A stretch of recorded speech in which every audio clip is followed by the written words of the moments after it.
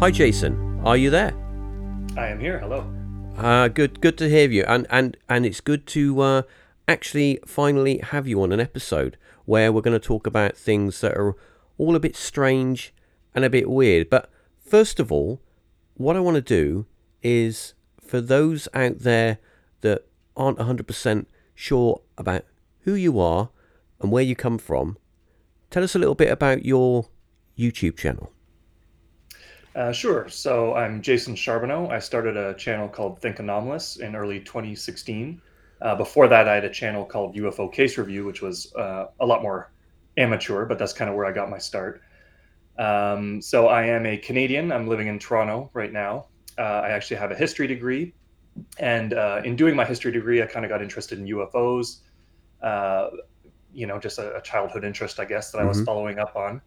And I quickly learned that there was a lot to the UFO phenomenon, that there was a lot of actually really good data out there, a lot of really good witnesses, and my interest just kind of spiraled from there. I made a group, a campus group at my university, which then turned into this channel eventually. And so yeah, I do kind of documentary style videos. They're kind of historically oriented for the most part. I generally cover a particular case, like a particular UFO sighting or Mm-hmm. an abduction encounter. I focus on mostly on UFOs. I would say about half my videos are on UFOs. The other half are on all manner of anomalous phenomena. So hauntings, poltergeist cases, demon encounters with succubi and incubi.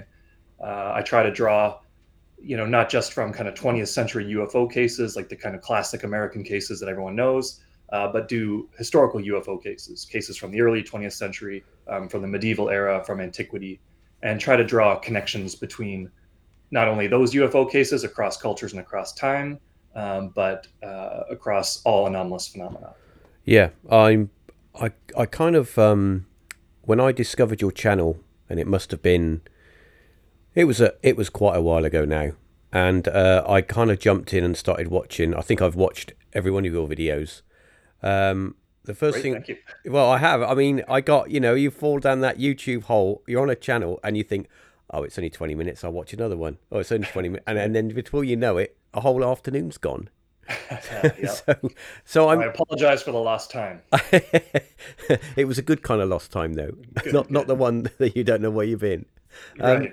so I'm watching your videos, and I can immediately see straight away that you do kind of go for the stories or the accounts that are a little bit unique and are ones that are not told every day. Is that kind of intentional to sort of pick a an account and think, well, I haven't heard of this one before, or this is sort of from way back in history. I want to cover this one. Is that an intentional thing, or does that just sort of happen? Yeah, that's absolutely intentional. I mean, just from a kind of SEO optimization perspective, it's obviously much better to focus on those, again, those classic cases that everyone knows. Hmm. And I do, of course, try to cover those. I covered Travis Walton. In the past, I've covered Benny and Barney Hill on my previous channel. I'll do so again on this one. But I also really like to introduce people to things that they hadn't heard of before, not just, odd UFO cases or other cases of anomalies, but really to try to pick cases that really blur the lines between different anomalous phenomena. So, for example, I covered I think it was my second ever video, was the abduction of Jacob Jacobson or Jacob Jacobson, I believe in Sweden in 1759. And it's something I learned about through Jacques Vallée, one of his books. I was just really drawn to it. And basically, the rundown of the story is just a young 20 something son of a farmer was going across this lake near his hometown, came back on his boat and realized that there was this house on the shoreline that hadn't been there before. Hmm. He goes inside this house. He meets these small little beings running around, and this kind of dwarf-like figure with this red hat on, who eventually kind of expels him from this house. The house just vanishes, basically. The boy returns to the shore he had been before, walks home and realizes that there were several days that he was missing, that his town was looking for him and couldn't find him, even though his experience was something like less than an hour of time. And I was just really drawn to that case because it's so interesting. It evokes so many different anomalous phenomena, but you really don't know where to put it. It sounds like a UFO abduction, Yeah. but there's no UFO Mm. and there's no aliens per se. I mean, everybody he saw was sort of human-like. They never flew anywhere. And of course, it borders on the fairy elf phenomenon, the red hat, of course, being something associated with European fairies. So it's just one of those cases that kind of sits on the borderline between, two phenomena that we might think of as distinct, but that I'm trying to argue, may not be so distinct. Yeah.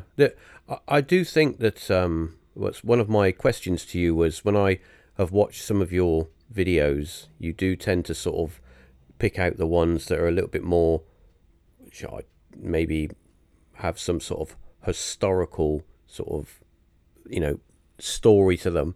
And when I look at some of those stories, and I've read lots of accounts where people have had experiences where we go back to things like fairy lore, where people Right. have gone in the forest and they've met the little people, and they go, or they go for a dance or whatever, and then they encounter missing time where they've disappeared for a few days. They go to a place that they try to take people back to the place where they were, and they can't find it. It's gone. So I think that I think one of these theories, I'm kind of jumping ahead a little bit, but it's relevant to what we're talking about. And I think that the UFO phenomenon, as it presents itself to us, I think there's a possibility that there is a connection with our history and the way that it has kind of evolved. Yeah, I mean, I think, well, first of all, to your first point, I really do like drawing from historical cases because, of course, there's kind of a bias towards the present, where, with new reporting systems and especially, the focus on UFOs since 1947 and the US Air Force getting involved in collecting things, we obviously have so many more reports from the second half of the 20th century and beyond. But I would imagine I see no reason to believe that the UFO phenomenon hasn't been around this whole time. And there, I think it's reasonable to assume that there have been as many cases before the 20th century as there were in the 20th century. So yes, my selection of historical cases is some attempt to kind of balance out that modern bias. It shows that the UFO phenomenon and other anomalous phenomena tend to kind of evolve with our own culture. That people always see, when we're talking about UFOs, people tend to see craft or objects that reflect their current level of technological development or their current spiritual beliefs. So, for example, the children that saw the Lady of Fatima in 1917 in Portugal saw her arrive in this kind of ball of glowing light. Mm. They were a Catholic people, deeply religious people. That was kind of their conception of how something would come from heaven down to earth. Whereas other people, in the late 40s in the U.S., when people started seeing flying saucers everywhere, I mean, that was a time of great interest in space exploration. That was when some of the first cosmonauts and astronauts were going out into space and reaching the moon and all these things. Suddenly those kind of milestones were on the horizon. So it's really interesting that you get this huge influx of sightings at that time. And of course, another great one that I love is the mystery airships of 1896 and Oh 1897, yeah, yeah. right on the verge of discovering flight. And I've actually done extensive research into the history of flight, and this is kind of a period of history I'm really interested in. 1896 in particular was a huge year for flight. There was a guy named Octave Chanute, who was one of the kind of leading aeronauts and theorists on flying machines. He was conducting, kind of groundbreaking series of experiments that summer.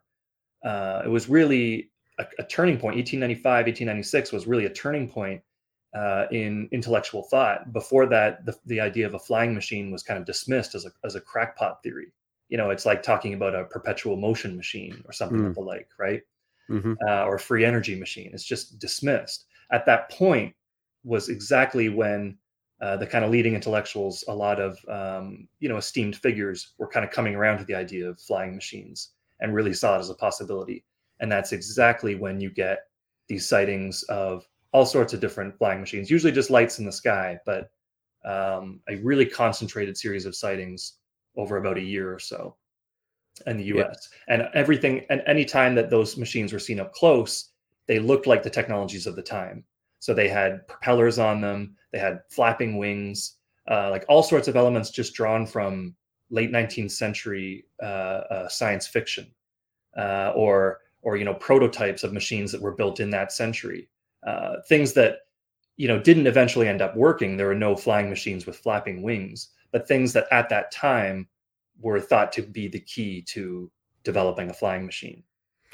Do you think that as we as we evolve and as we sort of start to learn about our environment, and we progress on and we start to invent things, I've always thought that, as I said before, that the UFO phenomenon and our, say, pop culture, the way that we perceive stuff, um, is kind of, there is a connection there, and maybe possibly that there's some form of intelligence which is a higher form of intelligence.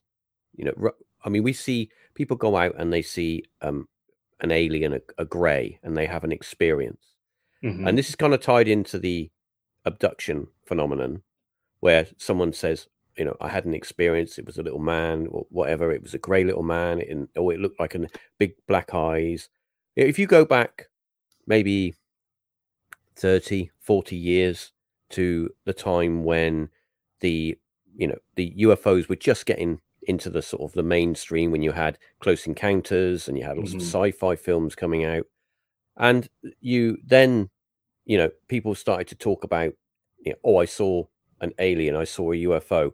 But they also then talk about like aliens that apparently look like robots, or they look like a squid monster, Hmm. or something that was that you don't hear about today. Right. Where do you think that disconnect as what's happened there? What do you think that? Could you speculate? Yeah, it's a really interesting question. I do think that there's some sort of connection between pop culture and the phenomenon itself, and it's that connection is not simply that pop culture reflects the phenomenon, but that it might actually influence that phenomenon itself. So again, in the same way that the phenomenon seems over history seems to reflect the level of technological development that we're at. Uh, the mystery airships of 1896 and 7 came right at the on the verge of the development of heavier than air flying machines. The Kenneth Arnold 1940s UFOs came right at the precipice of going into space. I also think that as we see these waves and kind of assimilate them into our mythology and into our culture, and start to develop and refine our ideas of what a UFO looks like, or what an alien looks like, or just more conceptually, which is what the phenomenon is or where the phenomenon comes from. I do think that the phenomenon then starts to respond to that. So yeah, I also ask that question a lot. Why do we have all these strange, goofy, like sci-fi aliens and spaceships in the 1950s and 60s and 70s, even I would say, and then those seem to kind of peter out in the 80s and 90s, and all Mm, of a sudden things become more concentrated on the gray alien with the big almond eyes. Now, as I understand it, the very first depiction of the classic gray alien was on the cover of Whitley Strieber's Communion, which I believe yes. was 1987. Yeah, yeah. I don't know the actual day. It was in the 80s. Yeah, it was Yeah. Communion. Yeah. So before that, you'd mentioned Close Encounters. Yeah, there were grayish aliens, but if you look at them really closely, like they're not the quintessential gray alien with the kind of almond shaped No, black they're very eyes and the tall and spindly. Yeah, right. And then there's the little child ones that come out yeah, later. And even before that, you have the Betty and Barney Hill case, where again, Betty Hill described this gray skinned alien, but it wasn't quite the gray we see today. And it didn't. I don't think it had black eyes. I believe those aliens had pupils. And same with y- the aliens that Travis Walton saw. They had pupils and irises and everything, like kind of like a human does. So yeah, it's interesting. But again, Whitley Strieber, he was talking to Bud Hopkins and those researchers in the 80s, and they claimed that their construction of the gray alien came from the people they were talking to. So they just talked to hundreds and hundreds of supposed abductees, and according to them, all of these people kind of described the same thing. So that's yeah. how we arrived at that alien. Then it goes on the cover of Whitley Strieber's Communion in 1987, and suddenly after that, that sort of becomes the default alien, and Mm. witness accounts seem to kind of coalesce around that. So So yeah, no, yeah. I was Go just ahead. going to add to what you just said, where we have this kind of, uh, you know, everybody kind of it's kind of a thought process. Everybody kind of thinks about the same thing, and then that becomes a thing. Right. Um, do you think that adding on and adding to this what you've just said, do you think that there is, what I don't want to, I got to choose my words carefully because I don't want to say a a higher being or a higher consciousness because I don't want to give the wrong, I don't want to use the wrong terminology. But do you think that the alien, the ET, Mhm. keep it very simple, is in a way able to pick up on the way that we feel, the way that we think, and present to us, this is what you want me to look like, so I will present myself. Yeah, I absolutely do. I mean, this was something I think first presented by John Keel. He's kind of the Uh-huh. one to Yeah. really articulate that theory, and I think Operation Trojan Horse. Um, yeah, again, I do think that's a way that you can account for the changing of the phenomenon over history. The way, that medieval Europeans tended to see, demons or Jesus or angels or biblical figures. I mean, as well as fairies and other things. Whereas we tend to see beings from outer space. I mean, that's something that we can conceive of. In our worldview, we don't really have fairies anymore. Most of us don't have Jesus anymore or angels Yeah. anymore. Mm. But one thing that the majority of us do tend to believe in is aliens. uh, so yes, I think the phenomenon kind of comes to us as aliens because it knows that that's a way that we can kind of assimilate that sighting into our current worldview. um, just enough that we're not completely baffled by it or our brains can't reconstruct it at all. um, but of course, it's just shocking enough and just outside of our worldview enough that it's still, a major shock to our system, which I think is kind of the whole point behind the phenomenon, in my opinion.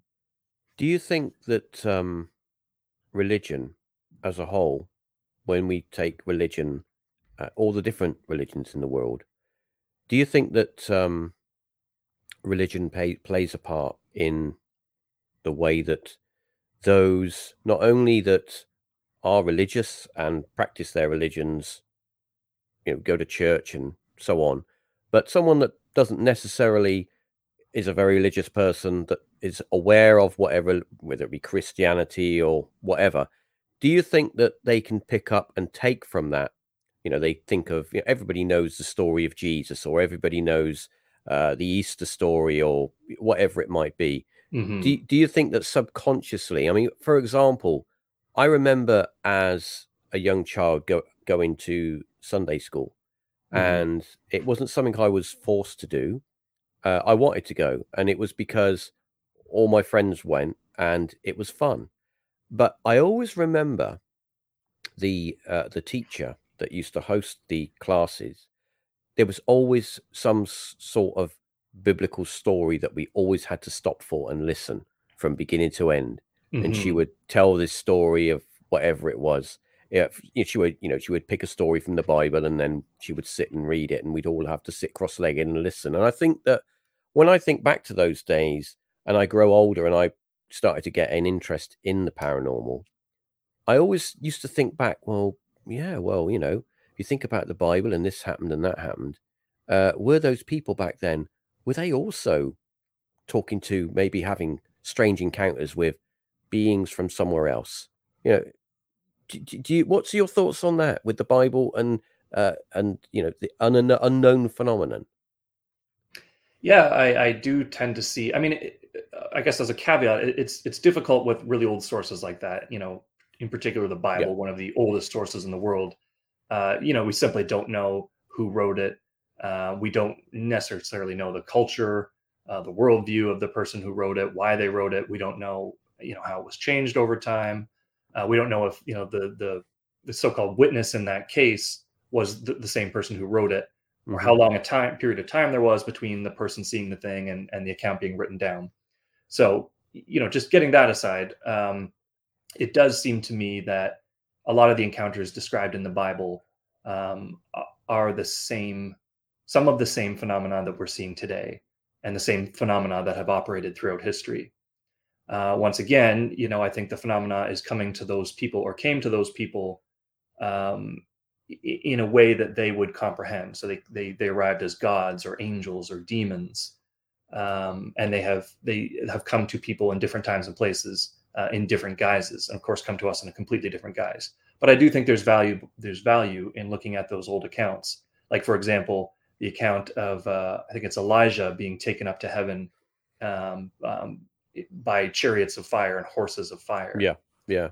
and supposedly just disappearing after that.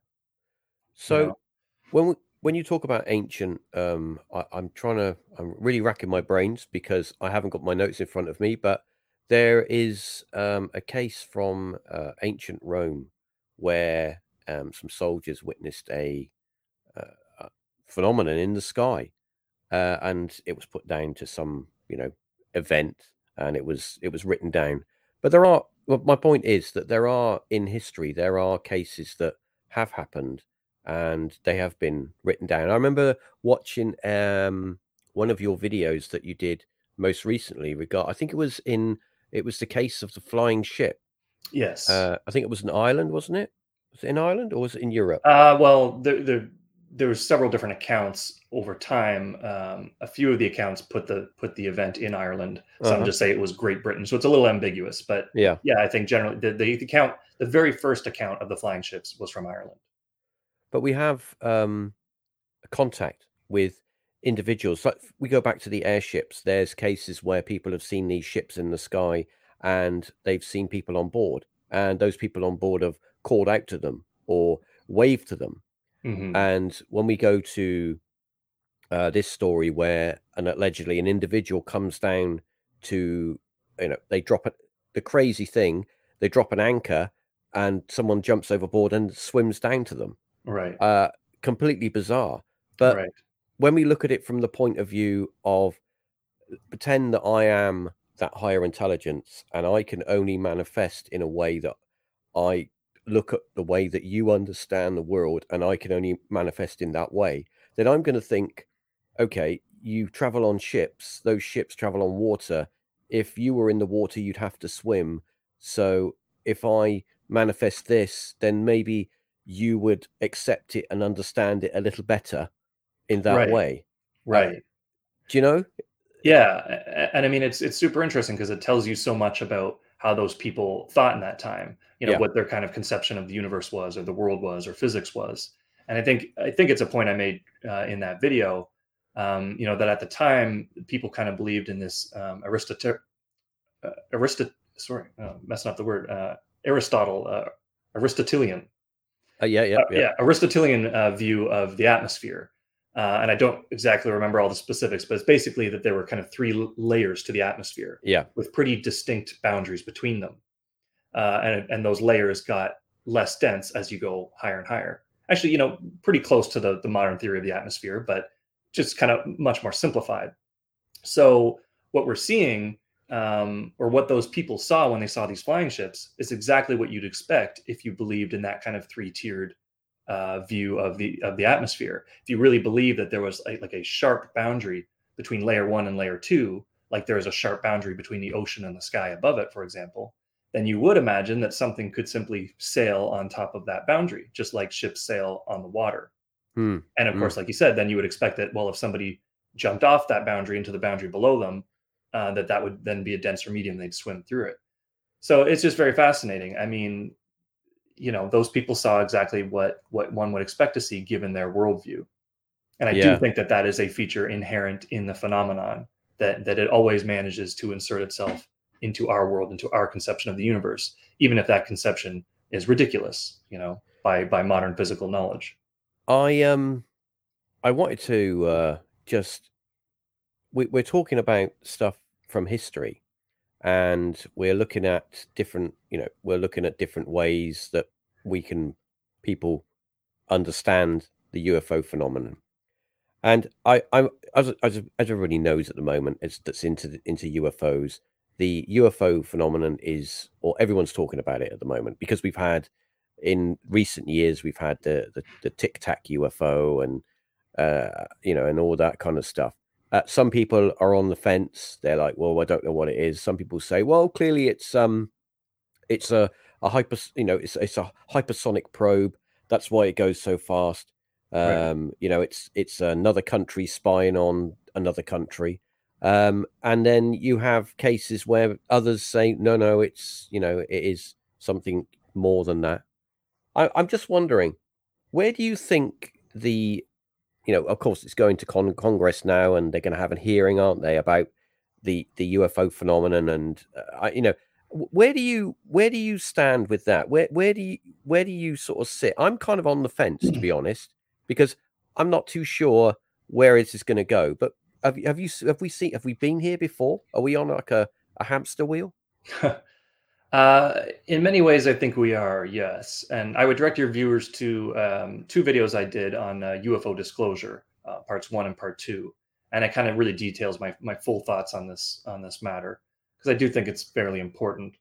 Um, uh, I guess so. For those who don't know, I guess what we're talking about kind of began in 2017 with Tom DeLonge talking about Tom DeLonge from Blink 182, Yeah. a guitarist, pop punk guitarist and singer, somehow gets tied up with the U.S. government, is supposedly facilitating some whistleblowers from deep within the intelligence community, Hmm. and he partners with this guy named Luis Elizondo, who claims to have headed this program within the U.S. government called ATIP, or the Advanced Aerospace Threat Identification Program. Um, and they promised to release all this evidence, video of UFOs and things. And there's all these associated claims, like DeLong says that he's going to build warp drives and spaceships. We won't get into that. And DeLong kind of fades away pretty soon after. I think he kind of proved an embarrassment for the movement. But Luis Elizondo, the guy who claims that he ran this ATIP program, Yeah. he has carried on and continued to kind of facilitate these so-called disclosures. And he's created a show on, I think, the History Channel called Unidentified. Um, and there's just been kind of a series of disclosures in the last few years. To me, they're all just very underwhelming. I mean, those original videos, I think there were 3 videos released originally. I Yeah. mean, they're interesting videos, and it's great to see. And it's great to see the US Navy releasing these and acknowledging the reality as they eventually did. And I think in the videos you do see some things that are pretty interesting. You see a UFO apparently dip below the water without breaking any momentum, without losing any speed and Yeah. coming Yeah. back up again. Just some interesting aerial maneuvers and whatnot. But really, as UFO evidence goes, that's not terribly interesting. I mean, we do have videos of UFOs. I know there's a lot of hoaxes online, Yeah. but we do have a handful of UFO videos that are pretty interesting, and videos dating back to 1950. Um, and like they just kind of kept reusing those same 3 videos. So even on after two seasons rather of this show Unidentified, they're still running those same 3 videos, the same kind of 10 seconds of footage over and over again.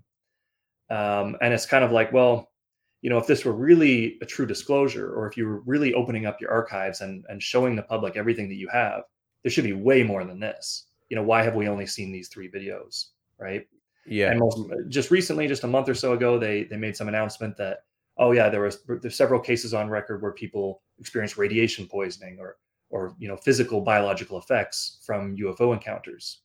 And again, that's a great admission. It's great to see the U.S. government acknowledging that, but we've known that for a long time. Yeah. Yeah. There's the famous Cash Landrum case in 1980, where 3 witnesses were heavily irradiated and got really sick, and I think one of Yeah. the witnesses got cancer and died later on.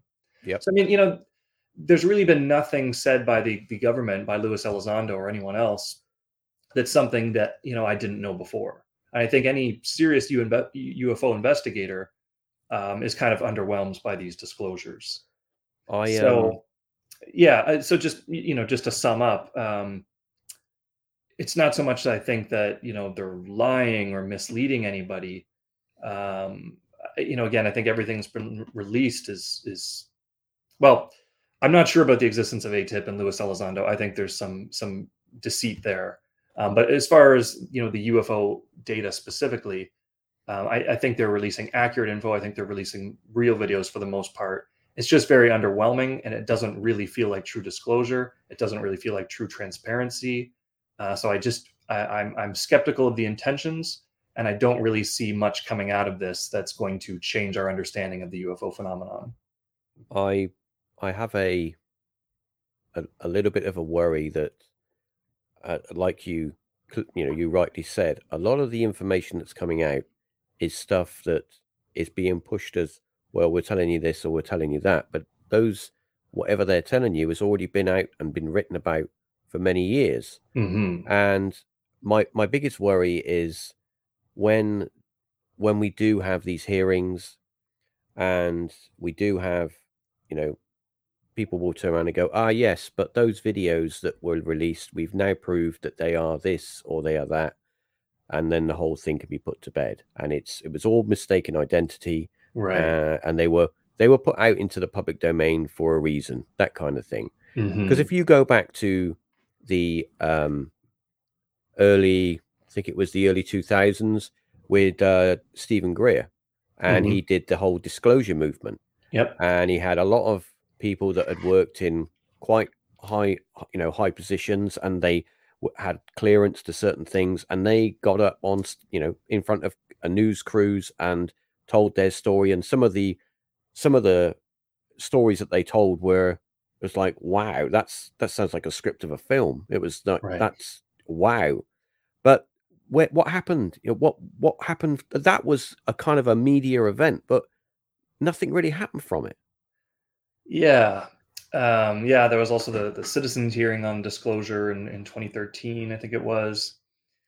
Yeah, I mean, there's been lots of press conferences and hearings and things over the years. Um, yeah, they don't seem to go anywhere, and why would they? I mean, you know, my perspective on it, and again, this is something I kind of bring up in my videos and actually in an article on my website titled "Discovery, Not Disclosure." I just think it's a kind of methodological miscalculation to try to get information out of the government, Yeah, or for that to be your kind of main way of driving ufology forward. I mean, the government's only ever going to tell you what they want to tell you. They have no obligation. They've got all sorts of secrecy laws protecting the date, whatever data they have. And by the way, they might not have the data that you think they have, right? And we'll never know. We could just be chasing nothing here. I imagine they do have more data than they're letting on, but they're not going to give that to you freely. They're only going to give as much as they want to. And you're never going to know that the data that they're giving you is accurate because, again, the collection of that data and everything is going to be buried in secrecy laws. yeah, yeah, So you're kind of always being forced to trust the government. And it's so funny, to see ufologists and the UFO community going after the government because of course that's a group that doesn't trust the government on anything. And they're kind of at the government's throat going, tell us what you know, tell us what you know. Well, even if they told you, if they sat down and leveled with you and said, okay, everything we're going to say for the next couple hours is the absolute truth, would you believe them at the end of that? Right. yeah, So to me, we really have to follow a scientific process here. I mean, the only way we can know that what we know is true is to do it scientifically. All our data has to be open and shareable with the public.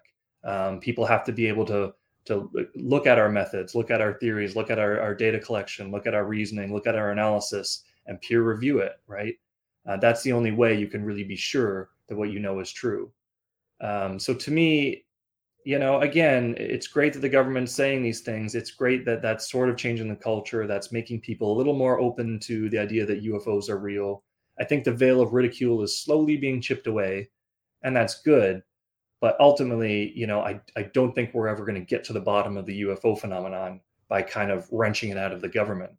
I think we have to do so through a scientific process, whether that be through the university system or just kind of a citizen scientific agenda.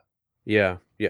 So I was going to ask you, regarding UFOs. Have you ever experienced anything a bit strange? I have actually. I don't believe I've ever talked about this in public either. In the summer of 2013, my parents live on a farm between London and Windsor, Ontario, in Canada, Uh kind of huh. right down by Detroit, right by the U.S. border. And I was down on the farm doing this farm job one summer between a couple of years. I think during while I was doing my master's at university, and I brought a friend with me from Ottawa. I was going to school in Ottawa at the time, and we were both just kind of doing this farm job during the day, and would often work late into the night kind of thing. And one night, we both kind of finished up.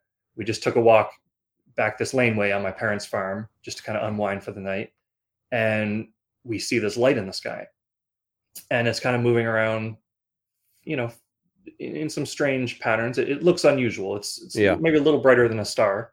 It looked like like a bright planet, but it's kind of moving in an arc motion, and things you don't normally see. And I'm trying to rationalize it. I'm trying to think, well, that's a jet, and we're looking at the afterburners of a jet flying away. But then we'd see it stop and reverse course. It was moving directly left, and then it would instantly switch moving right, without slowing down and speeding up again. Um, and it almost seemed like it was performing maneuvers specifically to counteract whatever theories I was coming up with in my head. When I Right. said, Yeah. "Oh," Yeah. when I said, "Oh, it's a helicopter," it would do something a helicopter couldn't do. When I said it was a jet, it switched directions instantaneously, almost like it was just forcing me to acknowledge that it's unusual. Yeah. And we followed it around for maybe 2 or 3 minutes, and then eventually just kind of lost sight of it. I don't know if it just vanished, just disappeared. We're trying to find it again, and we see it reappear in the sky, kind of lower in the horizon. So maybe 10 degrees off the horizon. And this time we can see it a little bigger. It's bigger than a single point of light at this point.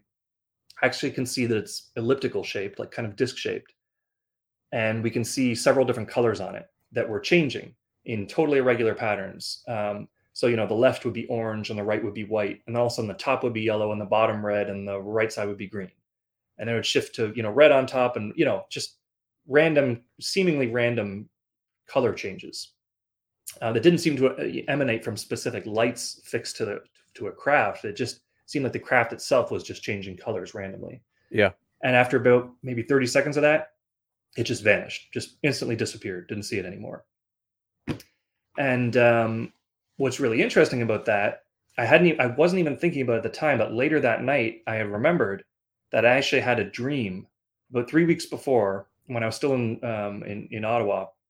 I had a dream that I was on my parents' farm and saw a UFO in the sky. My dream was a little different. I saw, a point of light from my old childhood bedroom, and Yeah. it was kind of circling around the earth, like spinning crazily in the sky. So, it wasn't the exact same thing, but it was just very odd that happened. And another oddity on top of that is that the next day, my friend Ian calls his wife back in Ottawa, and she's saying that there's a mark has appeared on the side of the house. And he's asking about it. She sends him a picture, and sure enough, it's a perfect semicircle apparently burned into the siding of the house. So a semicircle starting at the ground, Yeah. and it was maybe, I don't know, 5 feet tall or something, and just a perfect consistent diameter all the way around, like about 2 inches. And he tried scrubbing it off when he got back to Ottawa. It would not come off. It was burned into the siding, and it When apparently appeared the night of our sighting. I was going to say, when did it appear? It appeared around the same time.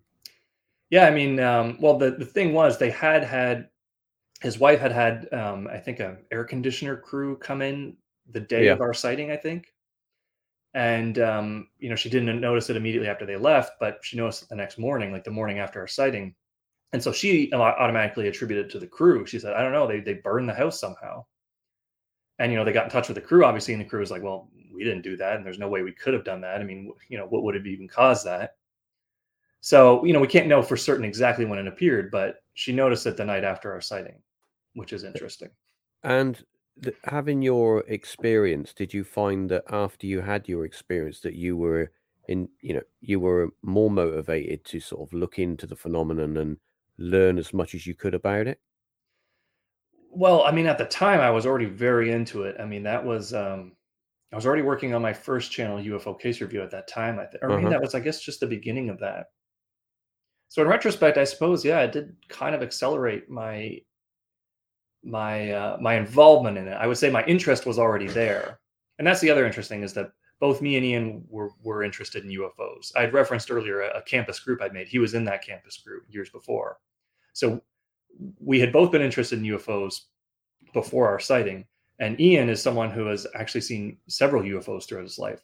He's had UFOs appear in photographs that he didn't realize were there at the time, and I think he's had two other UFO sightings and other haunting experiences in his home. He's heard like phantom music playing in his bathroom one time.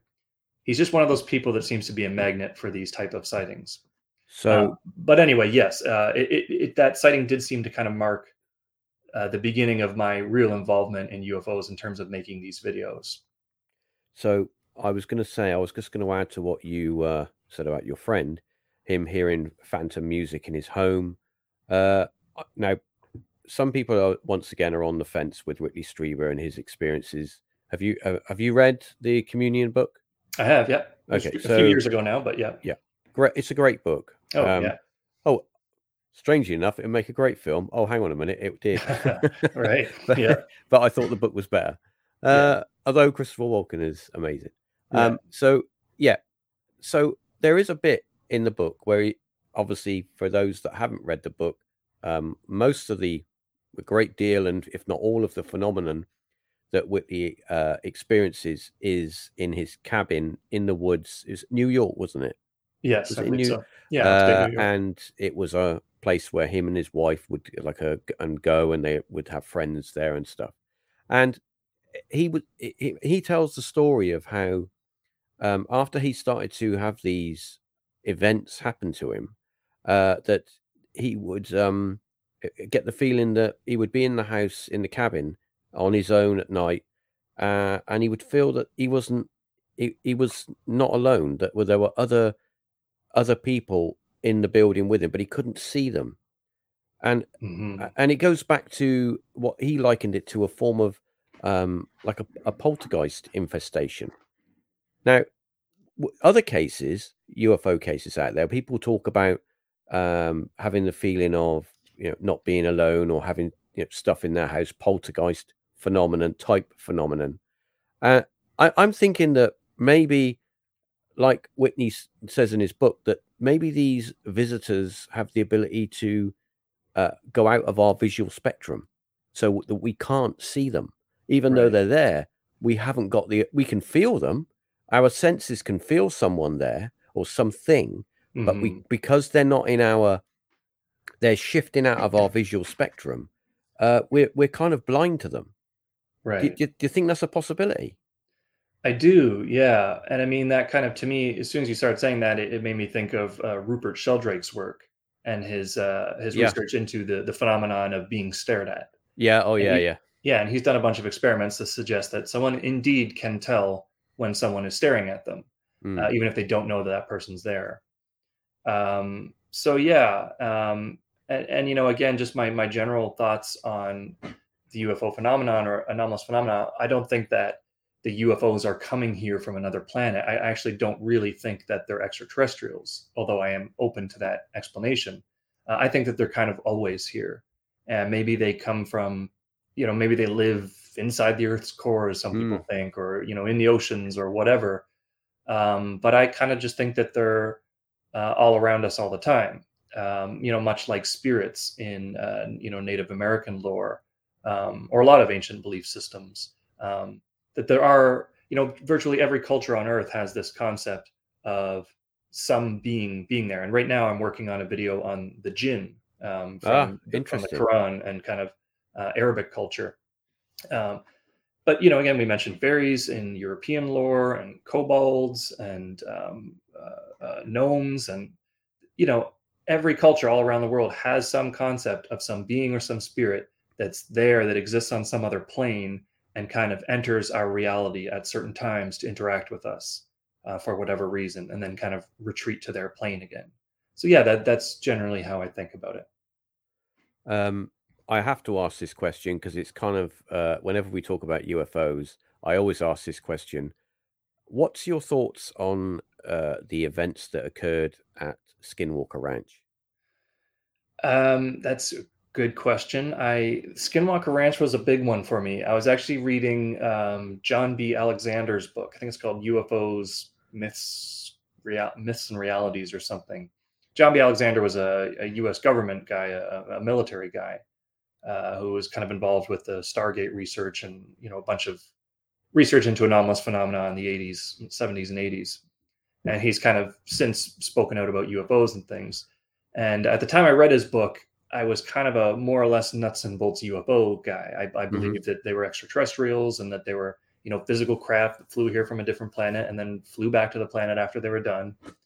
But John B. Alexander was actually one of the investigators at Skinwalker Ranch on the NIDS team.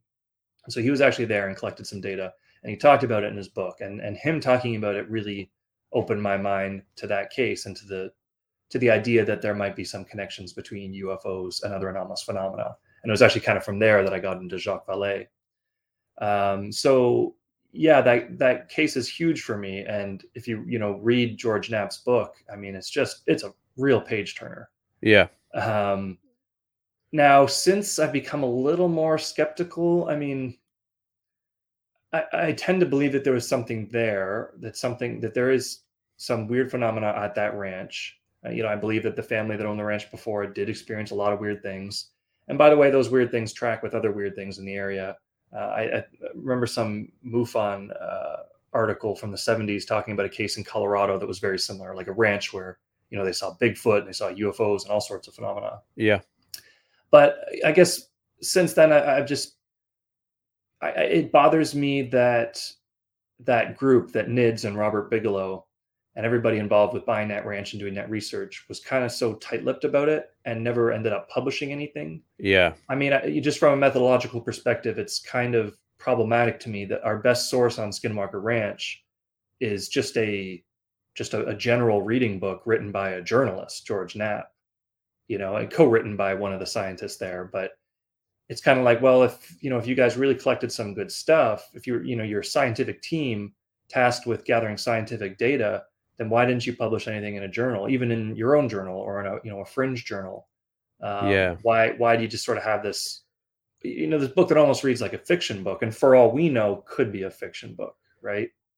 That's the problem, really, where you get these high profile cases where you have people talking about phenomenon, and when we talk about Skinwalker, we have these giant, or almost mythical wolf, giant wolf dogs that Hmm. appear and don't die when you shoot them. You have the owner's dogs apparently being liquidated. You Right, have this orb opening up in the in the fields, and this, well, I can only say it was a wild man or a Bigfoot steps out and walks off across the right. fields. And all this phenomenon that seems to go on, that allegedly has been documented and witnessed, and Hmm. then Bigelow comes along. Yeah, He buys it up. He buys the ranch. He puts a team in. They do an investigation. They do their vigils. They do all the things they do, but nothing was ever, no, as you say, nothing was ever written. Nothing was ever released. No right. video or no documentary. Hmm. The only thing that we've got are these. There's a few TV shows on it, but it's always Right. the same. It's always the same information, Yeah, the same stories. yeah, yeah. It just kind of feels like anybody could have just stayed at the ranch for a few months and written a book on it. I could have done that. I thought the whole point of the NIDS investigation team, thought the whole point of buying the ranch and, setting resident sciences up there on a permanent basis was to gather something more than that. Well, So, yeah, I was going to say that the only thing I can think of is that he bought the ranch, knowing that there was phenomenon, and the phenomenon was more than what he they possibly believed it was, and someone with a lot of power has told them to, "You're not going to release that. That's going to right, stay under wraps, okay? right. Put some story out there, write some book, tell some stories, and then put it to bed."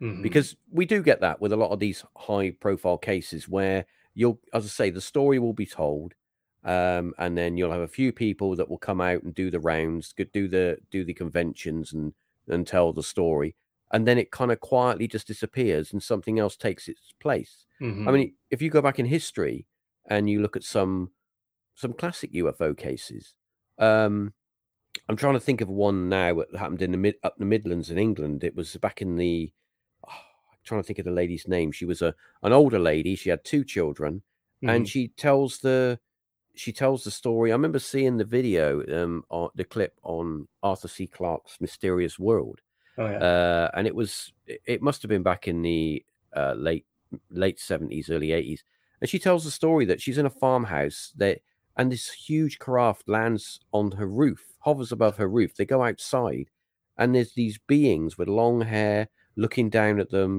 with a sorry face, and there's the people are so scared that they run indoors, they hide under the table, and I think to myself, my God, that's mind blowing.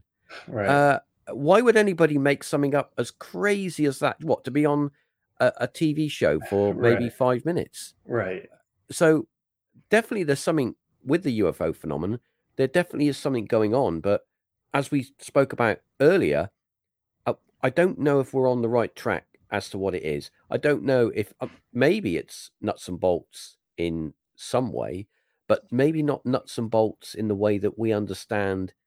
It's not a vehicle. It's something that's created through a maybe thought process, or I think we need to understand what it is behind the UFO phenomenon that may be causing the UFO phenomenon. And you touched on earlier a interesting concept that maybe the UFO phenomenon has been around for much longer than we've been around, and Mhm. that maybe it is inherently connected in some way with the ecology and the environment of this planet. You know, Right. I mean, Right. if you think about, for example, we're not very good at getting on, and we go off and we have a crazy war. Look at all the phenomenon, the paranormal phenomenon that's happened in places of mass conflict, Right. where people see, you know, strange things in the sky. That some of the stories from Vietnam, where they had strange stuff going on in the jungles when the troops were out on maneuvers, they would see these strange lights, these strange apparitions. So maybe there's something more to. Okay, we could say that these people are under a lot of stress, and when you're under a lot of stress, you can hallucinate, you can misidentify. That's completely plausible. But maybe also that the phenomenon that we're experiencing is in some way, hey, saying, "Hey, look, listen, you got to kind of behave a little bit, and grow up a little bit." I mean, the the UFOs and nuclear weapons. I mean, that's Mhm. another thing, isn't it? Mhm. So, do you think? I mean, I think that there's a connection. I think that there's definitely a connection there with us, the way that we treat the planet, and the phenomenon. Yeah, I think there's certainly some material there that would suggest that kind of connection. I mean, for example, just the kind of modern wave of the phenomenon beginning in 1947, that was kind of used by Stanton Friedman, for example, a Canadian researcher, one of the most kind of famous UFO researchers of the 20th century, recently died. He had famously kind of said, well, the reason we started seeing this huge wave of UFOs in 1947 is because they were responding to our use of nuclear weapons in Yeah, 1945. yeah, And he made all these calculations to suggest that, well, if you're coming from a different distant galaxy, it would take you 2 years to get here. So that's why there's this 2 year lag. Interesting theory. There is, for example, the Maelstrom UFO encounter, UFO encounter at Maelstrom Air Force Base in 1967, where the witness, I believe his name was Robert Salas, saw this golden disc hovering over the base, yeah, and after it flew away, I think there were I can't remember, but several warheads. I don't think they were nuclear warheads, but several warheads that were disabled inexplicably during the UFO sighting. And then, for example, there's the landing at Rua, Zimbabwe in 1994. I did a video on this, and basically, a bunch of kids in South Africa saw this UFO land and saw these yeah, two beings come out, black-eyed beings, and had a lot of the students said that they had some sort of telepathic exchange with these beings. And what several of them said was that there was some warning about environmental catastrophe, or that people were getting, as one student put it, too technologed, and that would lead to disastrous consequences for the planet. yeah, Then, for example, John Mack, one of the big researchers, UFO abduction researchers in the 80s and 90s, he talked about this being a common theme, that a lot of experiencers, kind of an alternate term for abductees, they become much more environmentally conscious after their experiences. Even if there's no kind of direct communication of environmental messages during their experiences, that they just sort of end up being more, attuned to the connection between all life and more conscious of the planet. So that's certainly there. And, it is tempting to think, okay, well, that's what this is all about. But then I always have to balance that out by saying, well, but, those are only a handful of cases, really. Of course, there are, many more, but I could name just as many cases and many more cases that have no environmental message whatsoever. And in fact, to me, the mystery airships of 1896 and 7, I don't think any of those encounters, in the rare instances where witnesses saw pilots or spoke to pilots, I don't think any of them ever communicated an environmental message. And in fact, the message seemed to be very kind of triumphant of flying machines and the march of technology. And what everyone seemed to take away from those sightings was that, well, flying machines are on the horizon. Clearly, there's some secret experimenter out there who's invented one already, and that's why we're seeing these things. And isn't this exciting? Isn't this great? We're about to enter the era of flight, and of course we know now that flight is an enormous contributor to greenhouse gases and a enormous problem for the environment. True. Yeah. So it's hard. I don't know, and that's kind of one of just the things you have to keep in mind about UFO sightings is that there may not be a single phenomenon here. It may not be a single intelligence coming to us, even though I know I've said several times throughout this interview that I think it is a consistent phenomenon or phenomena throughout time, that there may actually be several intelligences coming to us, or the goal of that intelligence may be changing over time, or it may have a different goal with each culture or with each person it visits. I don't know. There's just a lot of conflicting evidence out there. And that's kind of one of the things you have to keep in mind about UFOs is that just about any encounter you can imagine has happened to someone somewhere. So yeah, I don't want to rush into kind of simplistic explanations for what's going on. I think it's just a very complicated kind of body of data. And we have to try to keep it all in mind when we're trying to explain what's going on here.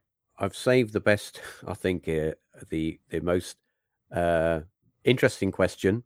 Okay. Not that all these questions aren't interesting. No, All of they've this, all been great. Yeah. yeah. But the most interesting till last. We're coming to the end of this episode, and I wanted to save the best one till last, because it's the hardest question to answer, and I think it's the question that hasn't got an answer, and all you can do is speculate. I just wondered, in your opinion, where do you think the UFO phenomenon is going to be in maybe another decade? Do you think that we're going to be we're going to know what it's all about? Are we going to have some sort of mass awakening, which was meant to happen 2 decades ago? Or do you think that we're going to still be scratching our heads and arguing with each other about what the phenomenon is? That's a good question. I don't think I've ever been asked that before. I don't want to sound too pessimistic here, especially to close out the interview. I unfortunately don't think that there's going to be some big breakthrough. As I said before, I don't think that we're going to get any real answers out of disclosure or out of the US government. But I guess hopefully there will be some increasing awareness of the other kind of neglected dimensions of the phenomenon or the phenomena, that maybe we'll finally kind of move beyond the kind of narrow limitations of the extraterrestrial hypothesis. Maybe we'll become more open to possibility of a spiritual dimension there, or a cultural kind of mythological dimension to it.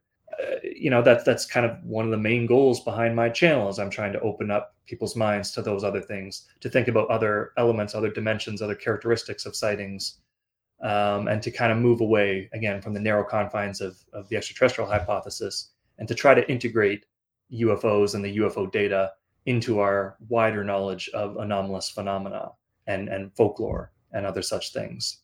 So I'm optimistic about that there might be kind of more exploration in that direction.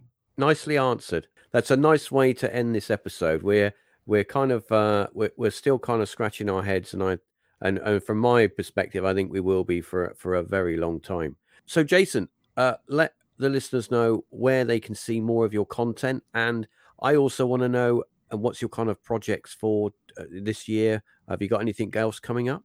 Sure. So I have a website, www.thinkanomalous.com. Very easy to find. I post all my videos there. I do even have kind of essays, articles there. I haven't published a new one in a while, but there's some good ones there from years past. You can find me on YouTube or Rumble or BitChute or Odyssey. I'm on a bunch of different platforms now. So if you're fed up with YouTube, look for me wherever you find your videos. I'm there as Think Anomalous on all platforms. You can follow me on Twitter, on Facebook, or on Instagram at Think Anomalous. And yeah, I do have big long-term plans for this channel. I would eventually actually like to start doing interviews like this of my own. Unfortunately, I do have a day job that I'm very busy with, so I'm kind of limited by that.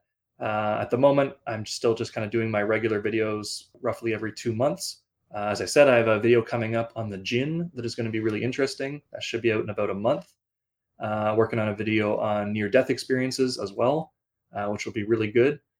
So stay tuned and please follow me wherever you look for videos. Awesome. Well, I'll make sure that there's a link on my site, and I'll make sure that there's a link that goes out with this episode. And of course, everyone knows it's paratalkpodcast.com. You can find this episode and a load of other episodes, which are just as great. So, anyway, thanks very much, Jason. Thank you And for having me. until next time, see you soon.